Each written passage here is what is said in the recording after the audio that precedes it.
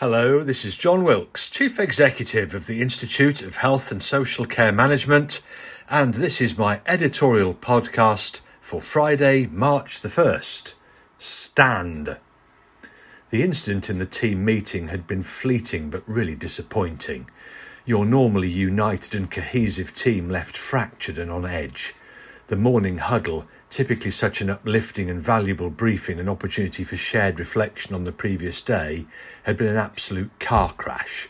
And all because, when your fantastic but shy and reserved colleague Jazz had, after weeks of encouragement by you, started to make an insightful point, Grace had simply spoken straight across her. Actually, that didn't really do it justice. Jazz had delivered no more than 5 or 6 words, when Grace had bulldozed her own opinion, completely ignoring the fact that Jazz had begun to speak. After Grace had finished her strident contribution, an awkward silence had occupied the small office where you all met for the daily.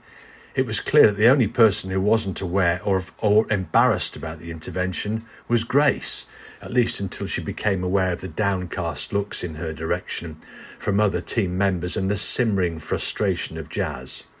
"What? What's wrong?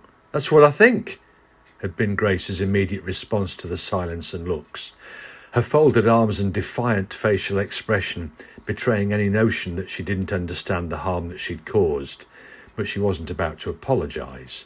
As the silence extended, you had to step in. "I think that we'll leave it there for today, everyone. Have a great day. Grace, may I have a quick word?" As the rest of the team shuffled out, there was just you and Grace in what felt like a truly volatile situation. But you went first, because you won't ever shirk the responsibility. "Grace, I've been working hard with Jazz recently to build her confidence and encourage her to contribute more to the team meetings.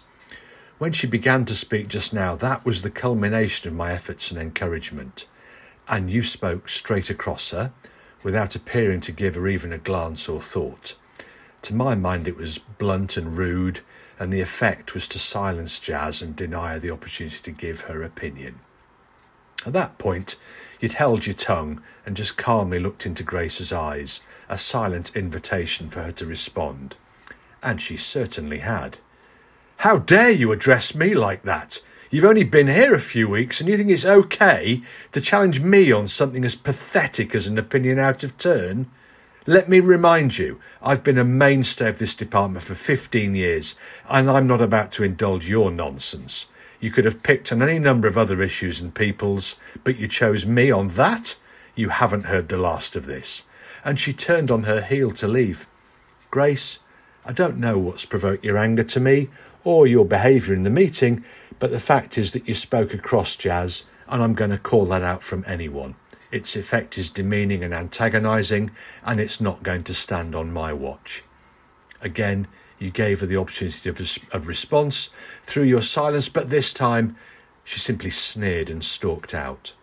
24 hours later, predictably, you were called into your boss's office to be advised that a complaint had been filed by Grace's union representative about your alleged bullying conduct.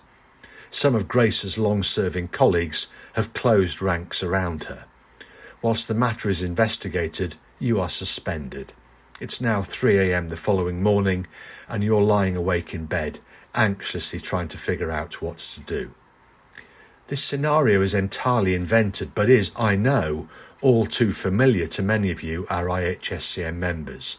I know from recent workshops that many of you are anxious or even unwilling to step in and address underperformance or challenging behaviour due to a fear of consequence, such as that of the story I've just told.